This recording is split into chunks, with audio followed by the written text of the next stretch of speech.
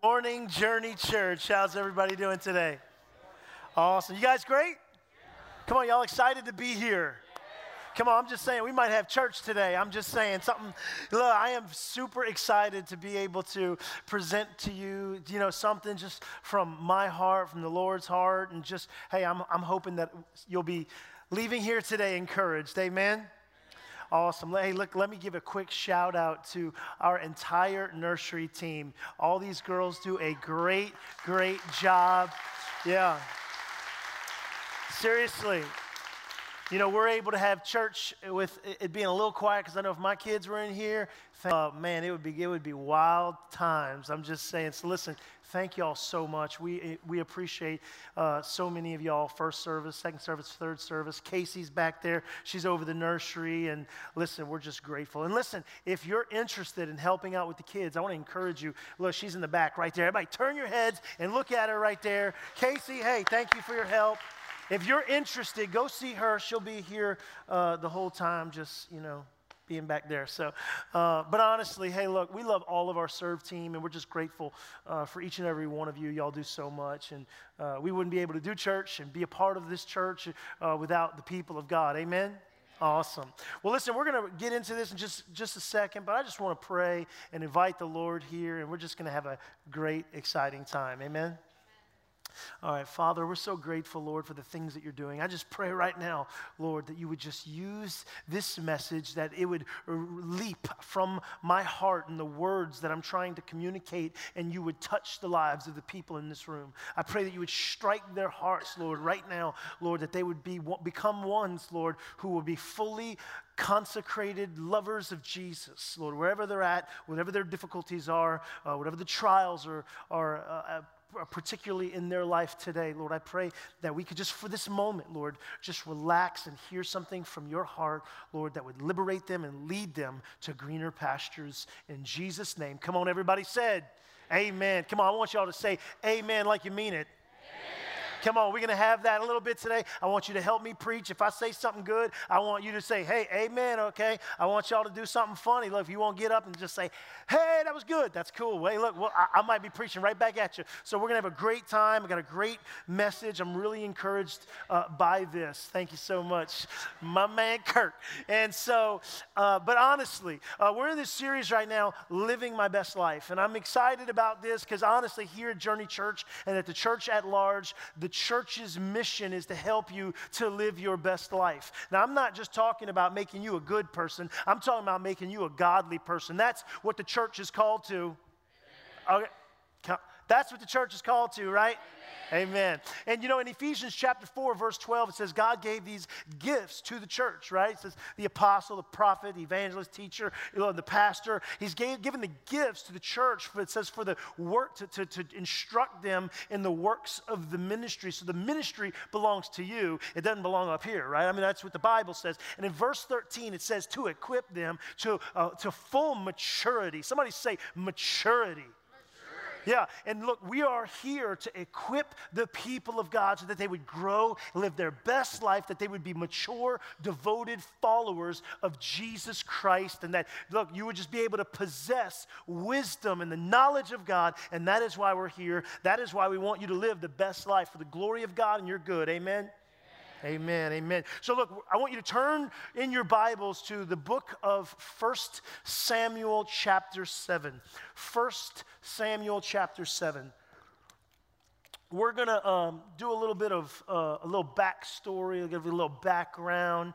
But before that, I just want to tell you, and I think something that you already know, that one of the problems with, maybe Americans is that we're all too American. We're all too enlightened. We're all too physical, right? And so sometimes we have a hard time trusting in the Lord that we do not see. It's easy to trust in your bank account when you have a certain amount of zeros. It's easy to trust in friendship that you can see and tangibly touch. When they say they'll be there, and you can trust him. It's easy to trust in those ways and in natural ways, and that's great. That's given to us from God. I'm not saying it's wrong to trust in those things, but it's sometimes hard for the church to trust in God that we do not see, that sometimes he seems so distant and calm in life. It's like, where is God? And we have a hard time believing in the promises of God because it seems so distant, and he seems at times so absent,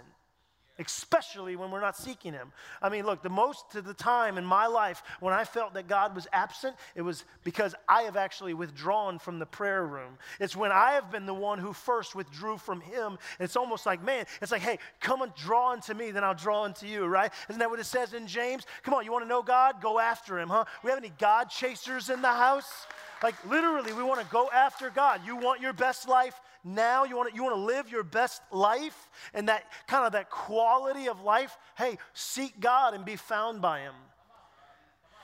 You know, and so I am interested in today this topic of actually trusting in the Lord and growing in our trust. I mean, we trust in ourselves. We trust in what man can do. Again, I'm just throwing it out there, but it's like we have a hard time trusting in who the Lord is and what he said about himself. And, you know, when I was in Bible school, and it was in 2003 or 4, something like that. And I had a guy, actually, when I got saved, I was about 17 years old, a guy by the name of James Roussel. Love this guy. He's been a great tool in my life, and he just mentored me. We met on Mondays for about 2 years. You want to talk about dedication and devotion? He was devoted to me and somebody that he didn't know at the time, and he invested in me. It's discipleship. And he invested in me for about 2 years, and did a lot of great things, printed me out all these scripture cards and had me memorizing scripture. What he didn't know, I was in math class memorizing scripture. I was never really that good at math. But anyway, I learned the Bible in math class, huh? And so, don't do that, teenagers. And so, you know, he would tell me, you know, through this 2 years, just getting to know him, he was a wealthy guy. He's wealthy. He owned his house. He had 2 cars and a Corvette. He'd let me take it to Taylor's prom. She invited me. She was after me first. But anyway, and so I took his Corvette to our prom, had a great time. And he would tell me, he said, Jeremy, you know, if you ever need anything, I want you to just ask me. If it's money, if it's things that you need, I needed a Bible, you bought me a Bible, and he would tell me, like, literally, I'm here for you. And it was kind of a relationship that we built, and it was great. And I never asked. I mean, I really never had a lot of needs. I mean, you know, my parents provided, and I didn't have a lot of needs. And anyway, so I'm in Bible school, and the opportunity comes for me to go to this, to essentially be a missionary, an extended missions trip in a nation called Vanuatu. I needed about $4,000 or $5,000, and as soon as I heard about the trip, I'm like, hey, I'm in. Made the decision and the driving to go hit golf balls in a lake in Dallas. It was awesome. And I'm like, just as soon as I heard about the opportunity, I'm like, I'm there. So get back to my dorm room, and I call my friend James. I'm like, I got the money right now, right? He's got money, and he said he would help me. So I call him, and I'm like, and I had no fear whatsoever because I knew he was going to provide for me. I knew that he would be my God in that situation. And so I called him, and I said, hey, James, got this opportunity. And so would you just, you know, could you help me? Absolutely, Jeremy. I've been telling you all these years that, you know, when you call, hey, I got it. I'm going to send you a check. I'm going to put it in the mail. I'm so excited for you. Talk for a few moments, and that was it. Hang up the phone. About maybe a minute later, he calls me back, and he said, Jeremy, I'm sorry, but I actually have been checked by the Lord. I cannot send you $1. I cannot send you any money. The Lord just told me that you're trusting in me, and you have abandoned your trust in the Lord. And so you have to go find a new means. And that really challenged me. That really struck at my heart. And I'm like, oh my goodness. Like, and literally I went and repented before the Lord. And this scripture came to life in Jeremiah 17:5, hold in 1 Samuel. In Jeremiah 17:5, it says, thus says the Lord. Thus says the Lord. The thus says the Lord is not some kind of poetical embellishment to adorn the scriptures. It's exactly what it says. Thus says the Lord. Cursed is the man that trusts in man and makes flesh his strength, and whose heart departs from the Lord, right? Did you know that the curse is initiated from God, not the devil? Even in Genesis 1, it says the curse is initiated from God, but also blessing. So cursed is the man that trusts in man and makes flesh his strength, and whose heart departs from the Lord. He shall be like a shrub in the desert. So he shall not see good when it comes. He will be in a desolate land. And later on, it says, but blessed is the man. I mean, you know, blessings come from the Lord. But blessed is the man whose hope is in the Lord. He shall be like a tree planted by a river. And look, and when the summer comes and when the heat waves come, he's going to be near the river, near the source of life, that water. And he's going to draw from the source of life. How many of you know, it says in Psalms, it says, there is a river whose streams make glad the city of our God. The people who know God, you will live a blessed life. People who know God and trust in strength and trust in man have a hard time in this life. In the book of 1 Samuel, I think that we have here potential options. I think we have the design from God himself that it's almost his divine strategy by which he lures man in. He lures us in, the people of God, and he shows us a strategy by which we can learn and adapt to trust in the Lord, okay? And we're going to get into that. And I think that there's always been two ways. In a world that is more complex than ever, I think that if we can come back to simplicity, I think there's always two options. And there's not multiple ways. There's God's ways and there's man's ways. There's the kingdom of light and the kingdom of darkness. There's the tree in Genesis, the tree of the knowledge of good and evil, and the tree of life. There is really always ever, it's just a plural, it's just two things that we are to choose from. And I think the issue is the same. The issue that they dealt with then is the issue we deal with now. In 1 Samuel 7, a little bit of background before I read these passages. This story takes place against the backdrop of ancient Israel. When the people of God, this was before Solomon's temple, it's before this massive temple was erected in order for the people to come and worship in this amazing building, if you will, that was built to house the temple and the glory of God. This is before all that. This is when the people of God worshiped in the tabernacle, which was built by Moses in Shiloh. And Israel at this particular time in their history, and if you know anything about the Old Testament, you see highs and lows. They would honor the Lord, and then they would defy his name. They would just reject him. And this was a time in the middle of their rejection. And Israel had backslidden from the Lord. They turned their backs. They began to erect altars in the midst of the temple to Ashtaroth, to Baal, and they began to worship other deities. They began to forsake the God who delivered them just a few generations before from their taskmaster Pharaoh. And he delivered them from them with a mighty outstretched arm. They had turned their backs on the true and living God.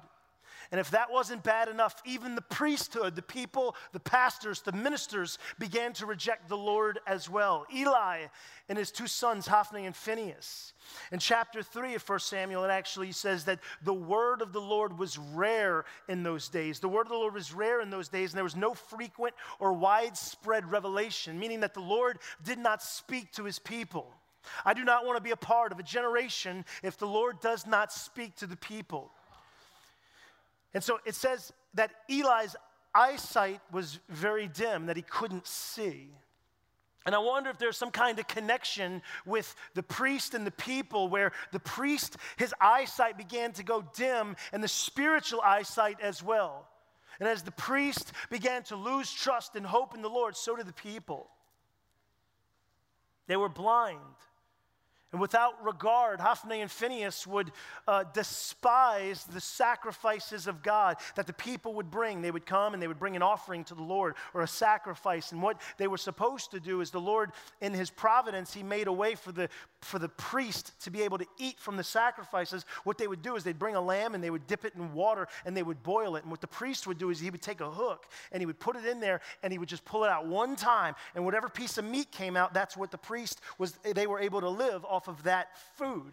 And what Hophni and Phinehas would do is they despised, and through a strong arm with guards, when people would come with their lambs as a sacrifice, they would take it with hostility, and they would take the best parts of the meat for themselves. You know, and it says that Eli would not refrain his sons. Eli was in charge, and he would not refrain his sons from committing this evil. And the Lord's displeasure turned upon Eli. And maybe, you know, it says that Eli was a very fat man. And maybe, you know, Hophni and Phinehas were saying, hey, Dad, here, take this piece of meat and shut up. And maybe he was kind of, you know, dibble-dabbing in two different worlds of pleasure and trying to serve God. And in the midst of it, he displeased the Lord. Israel had backslidden, and the Lord was ready to punish them. So he sent their enemies, the enemies of God, the Philistines, to come and strike them and to harass them and to harm them, and even further to put them in slavery and subjugation in a midst of turmoil. So the Philistines come, and Hophni and Phinehas, and the priests, they go out to battle, and the Philistines whipped them. So they ran back home, and Hophni and Phinehas had a great idea. They said, we're going to go get the Ark of the Covenant. This is Israel's sacred piece. This is their lucky charm. And so they brought this thing out to battle, saying, the Lord is going to deliver us. If you know about the Ark of the Covenant, this is what housed the glory of God. This is where the Lord spoke from. This was in the inner place. This is a very sacred ark that God had designed for the people of Israel. It was to house his glory. So they bring this thing out to battle. I mean, how many of us have our lucky charms? Like, oh, we go to church to have our Sunday hour, and we think we're blessed, right? And so we go to, they go to battle, and the Philistines actually crush them even worse. Now they took the ark, they killed the priest's sons, Hophni and Phinehas are now dead. They killed the soldiers, and a messenger goes back to Eli, and he says, Eli, we have just lost the battle. The Ark of the Covenant is gone. Your two sons, Hophni and Phinehas, they're dead, and now the Philistines are coming. And so Eli leans back in his chair to cry and mourn. He falls over, breaks his neck, and he dies. Amen. We'll see y'all next Sunday. You know what I'm saying? It's like, man, this story is not good. For 20 more years, the nation of Israel were in mourning. They were in slavery. They took their weapons away, and they gave them plows, and they gave them pitchforks to farm. They had no weapons. They have no way to defend themselves against a hard taskmaster that certainly required grain and money from them. It was certainly a 20 years of depression. Maybe some of you have been in 20 years of your own depression, 20 years of slavery to another Pharaoh, to another taskmaster, to another Philistine. Maybe 2019 for you was the worst year of your life. Maybe 2020 is time for you to get fed up. 20 years later, in the book of 1 Samuel chapter 7, and this is where we're going to pick up. I believe that God is ready to do something to a people and for a people on behalf of a people who are fed up. And they will reconsecrate themselves to look wholly and fully to the Lord. In verse 3, and it's very interesting in the book of 1 Samuel, for those first few chapters, you see something interesting, is that Samuel, it says that and the boy Samuel was growing. He was growing. Come on, Keith. He was growing. And I wonder if there's kind of this innuendo of the boy Samuel was growing, but the prophet was maturing in him. I wonder if the heart of God became one with him. I wonder if Samuel was the kind of person that could put his ear to the heart of God and sense, seek, and discern times and seasons. And he would know what the Lord required. He had studied the written word, the Torah that God had given, the laws. And he was growing, and he was growing, and he was growing. We're going to pick up in verse 3.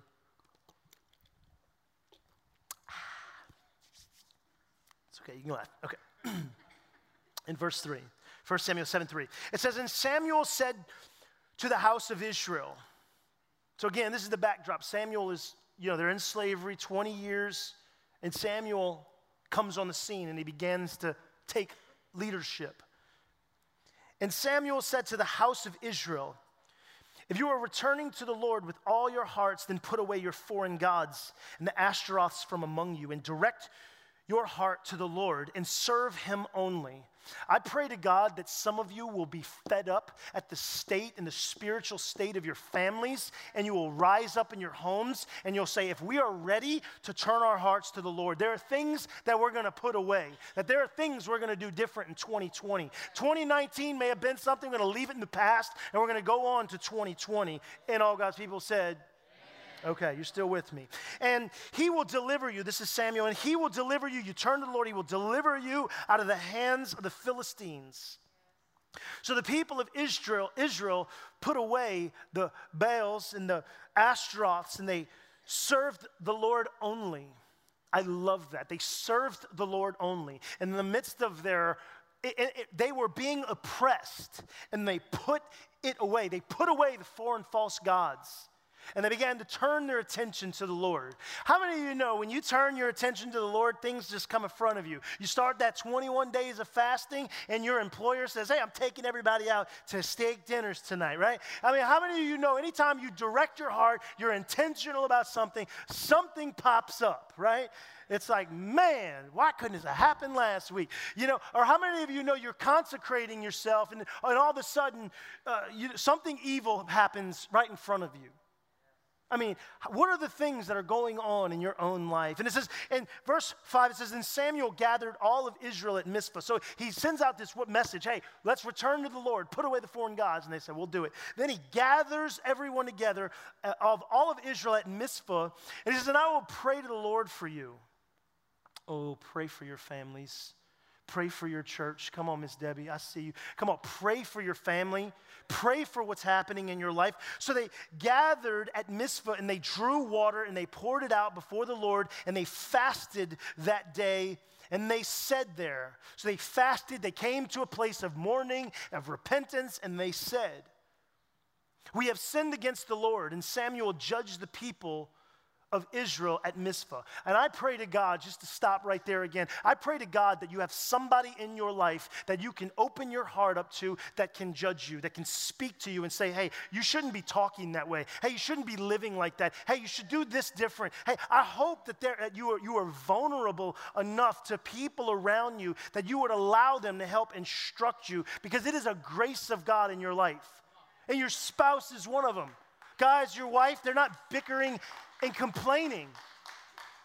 They are an instrument of God to smooth you out. Wives, your husbands are a minister to the Lord, to lead your families and instruct your homes in the ways of God. It says, and he prayed for them, he judged them at Mizpah. Now, when the Philistines heard that the people of Israel gathered at Mizpah, the lords of the Philistines went up against Israel. So again, check this out. It says they're there and they're meeting, and the lords of the Philistines, they hear about it. And they're starting to get nervous, like there's going to be a rebellion. So they began to gather. And when the people of Israel heard it, they were afraid of the Philistines. So can you imagine us right now? We're repenting to the Lord, we're turning our hearts to the Lord, and then all of a sudden, the enemies, Philistines, who are right around a corner, they hear about this gathering, the secret gathering, and they're beginning to get their weapons of war, their soldiers, right? 20 years ago, our entire, our military, they're destroyed, they're defeated, and now they're coming for us. What do?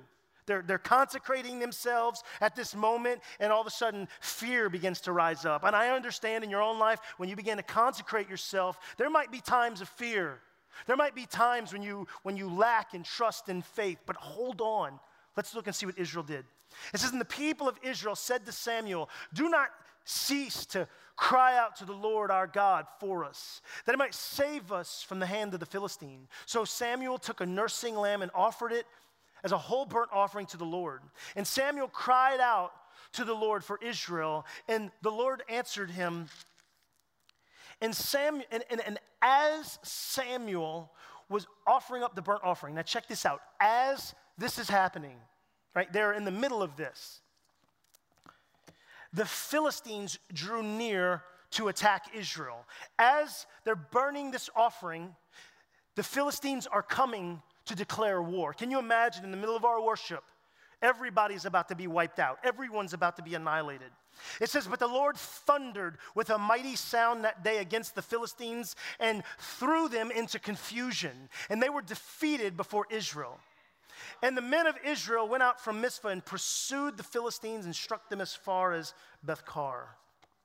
And all God's people said, Amen. Very interesting in the next passage in verse 12. It says, after that great victory and defeat, it says, then Samuel took a stone and set it up between Mizpah and Shen, and he called its name Ebenezer. For he said, till now, the Lord has helped us. Until now, the Lord has helped us. What a dramatic scene we have in these few verses. The drama of a people repenting, and then all of the sudden, right? Y'all have those all of the sudden moments in your life when you've decided something and all of the sudden something happens. This dramatic episode where the people are confronted with alien armies that are going to come and cause their hearts to be redirected from the living God. And they were persistent in it.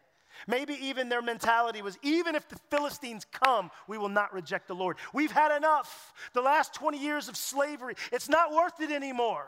I'm so desperate, I have got to find God. I've got to find liberation from what God is able to do on our behalf.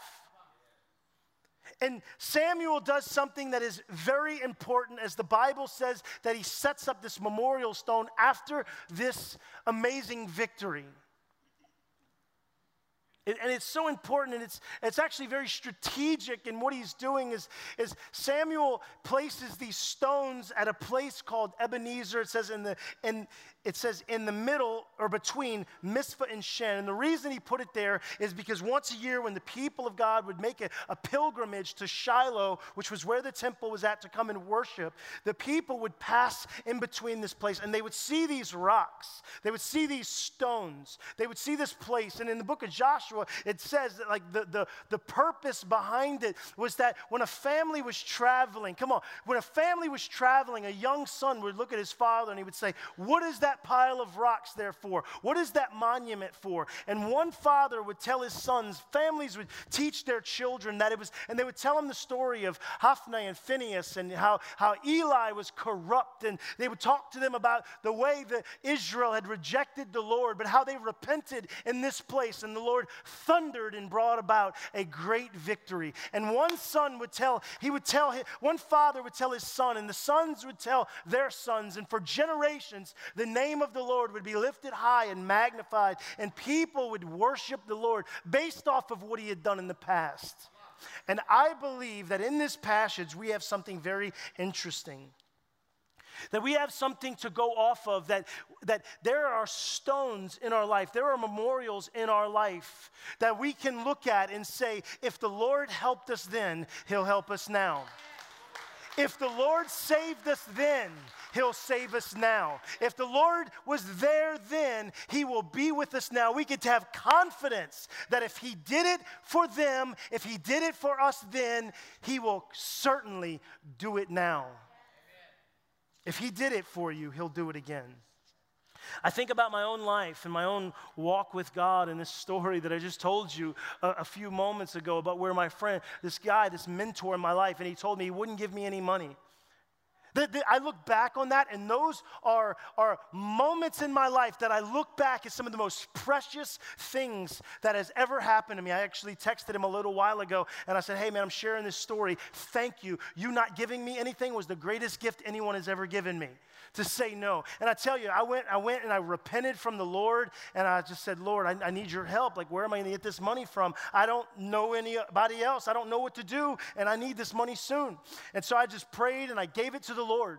You know, I went to a chapel the next day, and a couple days later, and there was a girl, Megan, who had heard about it just through the grapevine, and she had heard about it, and she came up to me, and she said, Jeremy, what's going on? I hear you're going on this trip. Is it really happening? I mean, Christ for the Nations is all about missions. It says, Christ for the Nations. It's more than our name. It's our mission. Like, we want to bring the gospel to every tribe, every nation, every tongue, right? That's the commission for the believers. And so I told her, I was like, man, I really want to go. I got to get money. And so we're sitting here down in the chapel, and there's seats just like this.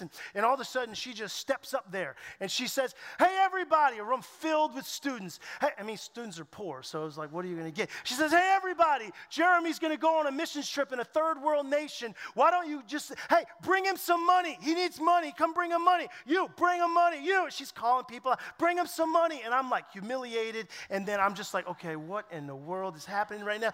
And you wouldn't believe what happened. Just people, students, some that I knew, some that I didn't know. And they're just bringing me $1, $2, $20, $5, $100, just people. And I'm literally holding cash. It's falling all over the floor. And this out of nowhere, a garbage bag, a Walmart bag comes up, and they're throwing the money in there. And literally, the Lord provided in that moment. And it's like, I can tell you, let me get back up here.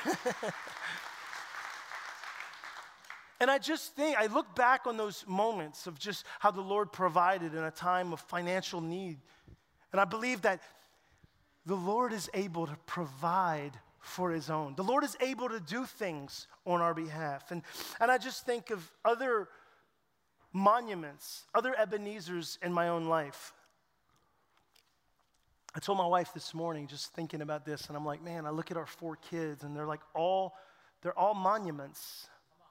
They're all growing monuments to the faithfulness of God. And, you know, maybe some of you know, maybe some of you don't. My wife and I, whenever I got married, there were like a couple of things like, okay, there's like conditions on, you know, marriage. I'm like, hey, seriously, I told her, I was like, look, if you're not willing to go anywhere in the world and live, then we can't get married. Like, we shouldn't be together, because I really, at that time, I felt I could go anywhere. So if this girl, she was a city girl, you know, I was, you know, and she was cool with it. She's like, absolutely. I was like, I don't want 4 kids, you know, and she's like, okay, I can do that too. And so we thought. And so we wanted to have kids right after we got married, 2008, and a year goes by, nothing, another year goes by, nothing. And it's like, okay, well, maybe what are the issues here? And her, you know, going to see all the doctors. If you're interested, you go talk to her about all that girl stuff. But there's all these issues. And I don't mean to make light of it, because it was very mournful, and if you're going through that, I'm not making light of it. But it was like, and watching her distress over, you know, 4 or 5 years of infertility and striving for that end to meet that goal is really difficult. And I remember times of her mourning in Dallas. She finally got pregnant, and in Dallas, she has a miscarriage, you know, in a hotel room, you know, and a couple of other miscarriages, and just awful times. I remember one time I came home from work. I'm working at this ministry in Orlando. I come home, and she's on the floor, like in a ball, sobbing. And I was like, what in the world? The first thing I thought of is something happened to her mom. And I'm like, what is going on? And she said, you know, Erica got pregnant. And she's like, and I'm like, okay, I understand. It's like, you know, when you're looking for that blessing and someone else gets it, it's like, you know, you're happy for them. But like, man, it's like, oh, you got to graze again? I'm so happy for you, you know. And it's like, you know, it was a sting in her soul, you know, that someone else was getting the blessing. I know some of y'all know what I'm talking about. It's like, man, they're getting the thing that my heart so desperately wants. The ache in my soul is being given. The thing that would cleanse me from the burden is being given to somebody else. And, you know, I remember talking to her and just trying to encourage her and just saying, look, the Lord has provided so much. He'll do it again. I was absolutely confident. And my phone rings, and a friend of mine named Shane called, and she said, answer it. He's probably going to tell you his wife's pregnant. And I'm like, no, answer it. I'm like, oh okay. So I answer it, and he's like, hey, Jeremy, what's going on? Dude, I got to tell you, my wife's pregnant. And I'm like, oh, my gosh. It's like episode after episode, so I'm trying to get her off the phone. She's crying even more. You know, there's a flood in our house and of tears. And, you know, it was a difficult time. And watching her go through this the biggest grief of her life, and me being helpless in a sense of being able to do anything about it. And if you were to ask her about now seeing these 4 little kids as they're growing and growing and growing, and the Lord providing, you know, we say miraculously, we say that the God of Abraham and Sarah is still alive, who opens barren wombs. So if that's you in this room at the end of the service, we'd love to pray for you and believe that God is able, because if he did it then, if he did it for us, if he did it for many others, he could do it for you. I'm just going to speak that word of hope over you. So come up at the end. And so to watch this, we look at our kids, and I tell my wife, like, we have 4 little monuments running around our house, breaking our stuff, but we love it because we look at it and we say, hey, if God helped us then, Taylor, he can continue to help us in the future. And if God has done so many good things for you, and I don't know what they are, then he'll do it again. And listen, maybe some of you, you're like, man, I don't have any miraculous stories like that. I could tell you other stories, how God intervened, and it's awesome. And maybe you don't have any stories like that. Well, guess what? Go get one. And I'm telling you, I'm not saying that with cavalierly. I'm not saying that just hyper. You know, I'm saying that you can actually go and seek and find God, and maybe he will lead you into one of the hardest times in your life, only to be the blessing for you, to show you that he is the strong one for help. He is able to do it. In Psalms 77, it says that I will remember the works of the Lord. David said, some trust in chariots, some trust in horses, but I will remember the name of the Lord. He says by God's help, he could leap over a wall. He could do things because he would remember what God had done. And I would actually absolutely, without a doubt, fail today if I would not remind you of one memorial that God raised up. It wasn't a memorial of stone. It wasn't of brick and mortar. It was a memorial of flesh and blood upon a wooden cross. 2,000 years ago, how God had taken his son and he had tacked him to a tree, and he had made him bleed and bruise, and he had just devoured his life. Stripped his back naked for you and for me. And we would say that God would go through that suffering, that the man Jesus Christ, God in the flesh, the image, the radiance of the person of God, God himself in the form of man, able to come and to endure, as Hebrews said, such hostility from his enemies. If he had did it then, what will he do for you now? If he saved you then, how much more is he able to do it now? My point today is, if you are struggling with confidence, remember, I think that's what it is. I think that's what I would encourage you to. Yeah, 2019 was like that. 2018, fast. Life is going by fast. Slow down and remember what God has done. In just a moment, the worship team is going to come out. And I'm just going to invite you to just recall those times in your life where God was able to deliver you out of things. And again, for those of you who have not experienced that, I want to encourage you to go ask the Lord for it. And you will be like, man, this is some of the most amazing things that happen in your life. And you'll tell your kids about it. You'll tell your grandkids about it. You'll tell your friends about it, and it'll be a testimony of God's goodness in your life, that he is able to do far more exceedingly, abundantly, all that you ever could ask or think.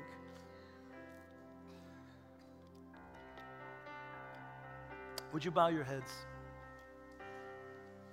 As I said, the worship team's going to come out, and